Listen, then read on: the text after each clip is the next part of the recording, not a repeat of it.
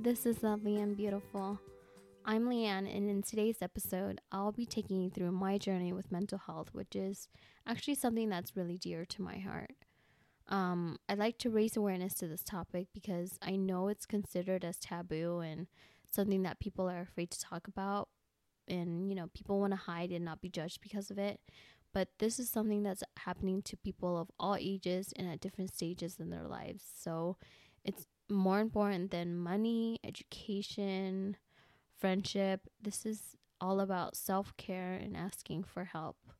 Life can be demanding and pressuring, but remember that you have to take care of yourself first above all things. And there are numerous ways to get help, like asking a friend for advice or letting your family know that you aren't doing too well, or even things like calling different hotlines or attending local support group meetings.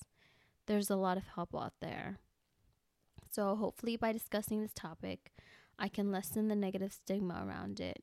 And with all that said, I'd like to share a personal excerpt of my experience through mental health. And hopefully this inspires you to realize that you are not alone in this. And you should ask for help if you need it, and don't feel ashamed. Reach out to someone if you need to. My journey started off a little rocky, but I have now learned to stabilize myself over the past few years. And this is my story. So my first episode was when I was 17. I got super sick to where the glands in the back of my throat were swollen, and I had a fever, and I was just sleeping a lot. I was sleeping all the time. And over the course of a few days, I even locked up myself in my room, where my dad had to break down the door in order to get to me because I was just not responding and I was just sleeping. After a few days, I started to have this kind of bizarre behavior.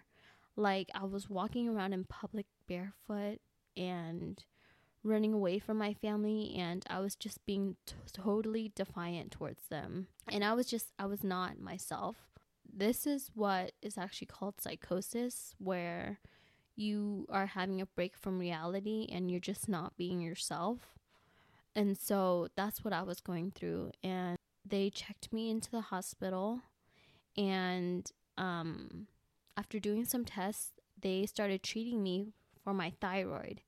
And I had Graves' disease at the time, where my thyroid was producing too many hormones. And so it made me sick. And, I wasn't cooperative with anyone. I wasn't brushing my teeth. I was not showering, and I was not eating. And if I was eating, the only two things that I would eat would be barbecue Lay's chips and Hershey's chocolate drops. My family gave it to me as if I was a dog. I would only cooperate with them if I was eating those treats, which is really crazy. And I have chills thinking about it, but I was just not being myself. And there were moments during the episode where I would realize that I was in the hospital, and my family would tell me that Leanne, you're sick, you're in the hospital, you're not being yourself, and you're getting help. And then I would just start crying. But I actually don't remember those moments. I was actually told by my family afterwards that that's what would happen to me. So there are parts of this where I actually don't remember, because I think it's so scarring that my mind just blocked that part of it out of my mind.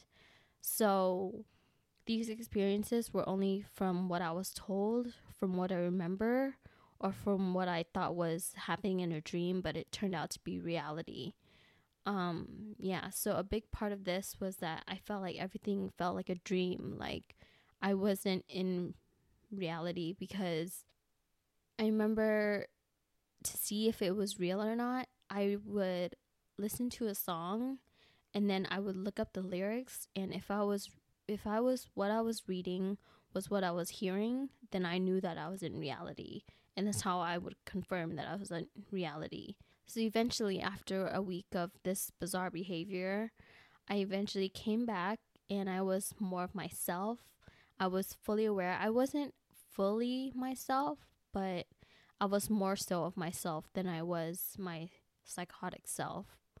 So even getting back to normal took me a while, because just because I was back to reality doesn't mean that I was just like, oh, okay, now let's go.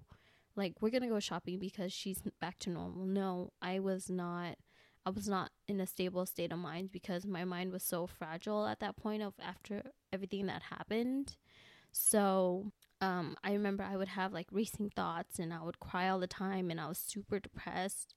And then I went to see a private psychologist, and then she suggested that I actually had anxiety disorder.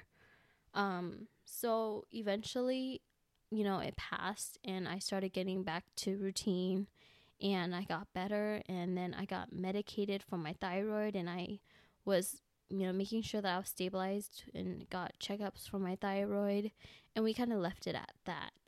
And then a few years later, I had my second episode, which was my freshman year of college, and I got into the wrong crowd, and I started doing bad things, which induced this episode, and I started acting abnormal again, like running away from them or refusing to take care of myself, like I said before, and I was just sleeping all the time. And my logic for sleeping all the time was that if I was sleeping, then I wasn't like dreaming, and if I was sleeping, I didn't have that dreamy feeling of like feeling like I wasn't in reality. So I would sleep to make myself feel safe, if that makes sense. And so this time I was over 18 when I was admitted to the hospital. So I had to admit myself as a patient. My family couldn't admit me as a patient. And so I was never actually in the psychotic ward or psychiatric. Yeah, in the psychiatric ward, because at the time they thought it was Graves' disease until they did some tests and it came back negative, and I eventually admitted that, I got into the wrong crowd. I did some things that I'm not very proud of, and it induced my episodes. So I got sent home, and then the only thing that would help was time and waiting for me to get back to Leanne, basically.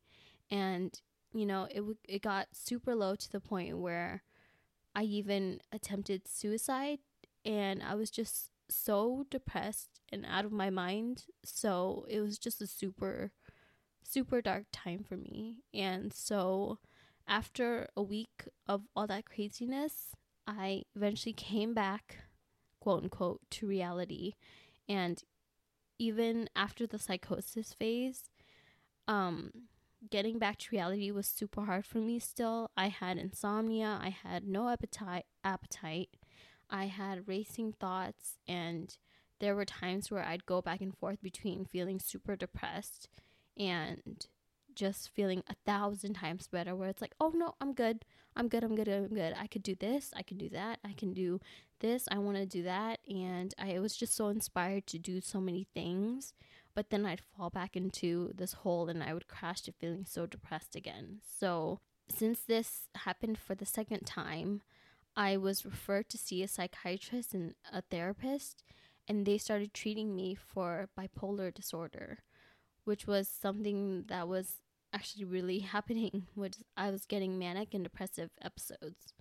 And so it's something that I've been working on for the past few years. And so apparently bipolar was something underlying that I had inside myself or my system or whatever. But what brought out my disorder was the Graves' disease, and that brought out the first episode. And then, the bad things that I got into brought out my second episode. So from there, I learned that I should not get back into any of those things, and I should stress less and just communicate more if I'm not feeling my best. So I've been on medication for the past few years, and I used to see a therapist every week too, but then eventually I saw her every other week, and then once a month, and then now I'm stable on my own where I don't need to see a therapist anymore, and that I just need medication to keep myself stable. And so what all of this has taught me is that self-care comes first, and to make sure that you're getting enough sleep, you don't stress out too much, because stress is the number one factor to a lot of health um related issues actually. So, and make sure that you eat well and that you're drinking water, because you just need to, self-care comes first, and that's that. Like, you need to take care of yourself in order to take care of others and to do what you want to do. So you need to prioritize your health first. And if you need help, that you should talk to somebody, because we all think that we can manage things on our own, but sometimes it's okay to ask for help if you need help. And I also learned that family is everything to me, because they were totally supportive of me through my highest of highs of, like the good parts of me, but then they saw the lowest parts of me where I was just not myself, and it just wasn't Leanne. I also learned to not take things for granted. I appreciate the littlest things in life, like breathing air and having a roof over my head, and just having the privilege of being alive and well. Like that's the biggest blessing that we have. And so I haven't been hospitalized for about 4.5 years now, and I haven't relapsed for 2 years. And so that's my personal story for you guys. I hope that this has taught you to, take care of yourself, and that I am here if you guys need anything, and, you can reach out to me. And, yeah, thank you for listening. Make sure you subscribe, like, and leave a comment. And that's all I have for you guys. So have a good day and take care of yourselves. Goodbye.